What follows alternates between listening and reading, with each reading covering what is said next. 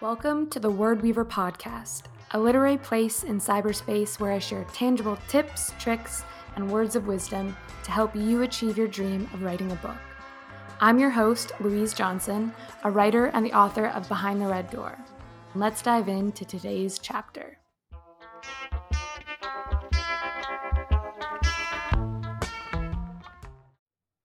Hello, and welcome back to the Word Weaver podcast. On today's episode, I'm going to be talking all about premise. What is a premise? How do you write a premise? And basically, it's something I've been thinking a lot about lately. It's an exercise I revisit every time I have a new book idea, because writing a strong premise is the first step to writing a book. The second step is structuring. That's when you can create your outline, your plot points, your scenes. But before you can outline, you really need to understand your premise. So first, let's just quickly define what is a premise. So the premise is your book's central idea or theme, and it's what will drive your plot. When I'm sitting down to write out my premise and really understand what my book is about, I always revisit this exercise, and it's super simple. You just have to remember that a premise needs to contain 3 things in a single sentence.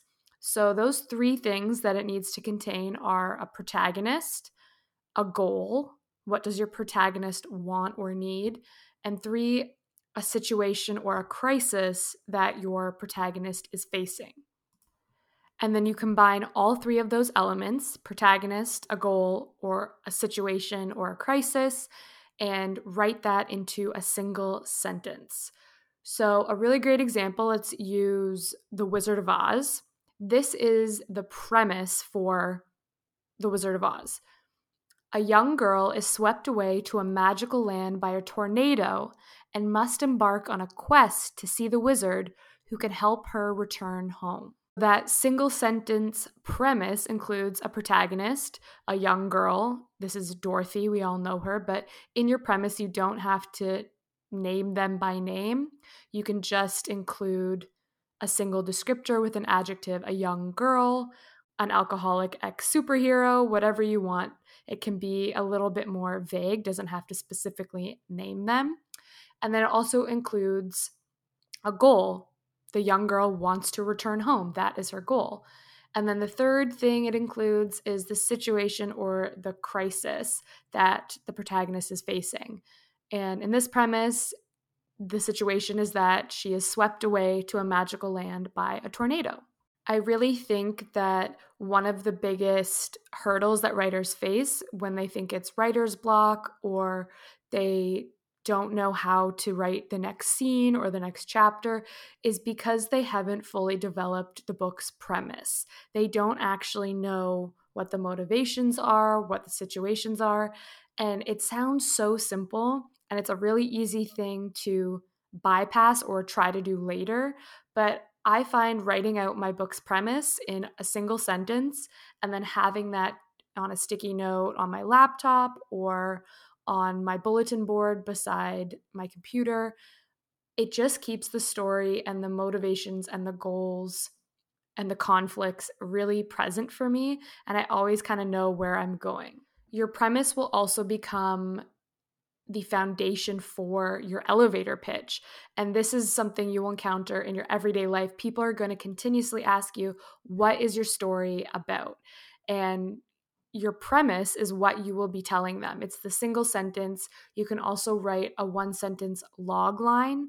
It's very similar to your elevator pitch. A logline is used primarily in screenwriting to explain what the story is about. So when you're writing your premise or a logline or your elevator pitch, whatever you want to call it, you don't want to include any spoilers. You don't want to reveal how the book ends. You want to hint and tease at the conflict, but you don't want to give anything away. You also want to keep it really simple, sweet and short.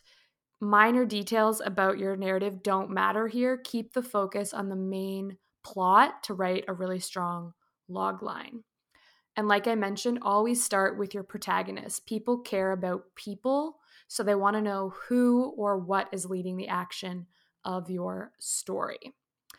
And then quickly, after you introduce the protagonist, present their main goal. What drives your story will drive your log line. So explain, what do they want? What do they fear? What do they need to achieve? And then right after that, describe the antagonistic force, the situation or the crisis that is going to challenge your protagonist from achieving the main goal. If you're able to, it would be great to include some conflict or the stakes, or if you have a ticking time bomb, include that in your log line because it will add a sense of urgency and make people go, I really need to find out what happens. As you are fleshing out and writing your premise, if you're kind of getting stuck, just grab a pen and paper and write out the answers to these questions. What is your story about? Why do I want to tell this story? Who is involved? What do they desire? And if you aren't sure what the conflict is, create something in direct opposition to that desire.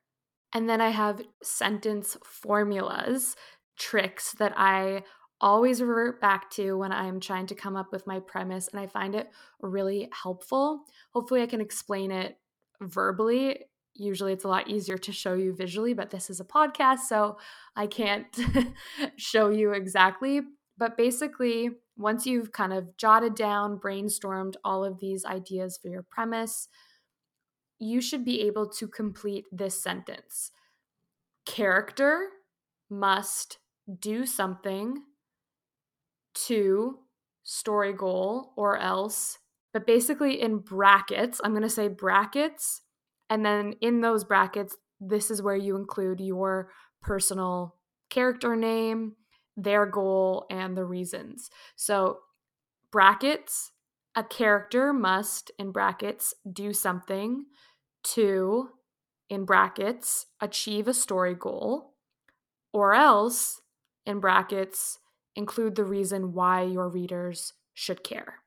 So I'm going to say that one more time, and just remember that anything that I say is in brackets. You should be filling in that blank with your own personal story elements. So I'll say it again, and then I'll give you an example, and I hope it's not more confusing than it needs to be. It's just a really simple sentence, and you're basically just filling in the blanks. So brackets, your character's name, must, in brackets, do something to, in brackets, achieve a story goal, or else, in brackets, and include the reason why the audience should care, what is going to happen if they don't achieve that story goal. So I'm actually going to share my premise and my logline filling in this sentence that I always use for my second book, and it is: Millie must figure out who really murdered Mr. Chilton to prove her innocence, or else she will hang to death in the gallows for a crime she never committed. So within that example, I include the character, Millie, and she must do something. What is she going to do? She's going to figure out who really murdered Mr. Chilton to what? What is the story goal? Prove her innocence. Or else, why should the readers care? What is at stake here? Or else she'll hang to death for a crime she never committed. So I hope that explains how I took that formula. A character must do something to achieve a story goal, or else, and include the reason why the audience should care or what will happen. And I do that for every single one of my books. So basically, this is a really short and sweet episode. I don't want to go into too much detail on how to write a premise because I think people overcomplicate the idea. It should really just be a one-pager in your binder, notebook, an online Word document, wherever you keep all of your brainstorming ideation files. And this is just something that you flesh out before you even begin structuring. It's something you will always return to because without a strong premise, you won't have a strong story. And again, just to recap, your premise should contain 3 things in a single sentence. And those 3 things are your protagonist, a goal, what does your protagonist want or need, and the situation or crisis that they face that hinders them from achieving that goal. Really, what you want to get at here is answering the question, what is your story about and why should people care? You will use this elevator pitch, this premise, so many times I can't even tell you. And it sounds like a very simple exercise, but it's really challenging to get all of the nuts and bolts in one sentence, relay what you need to relay to people to make them want to read more without giving away any spoilers. So that is it for today's quick mini solo episode of the Word Weaver podcast. As always, you can find the show notes at louiseclairejohnson.com/podcast. You can follow us on Instagram at Word Weaver Podcast. Until next time.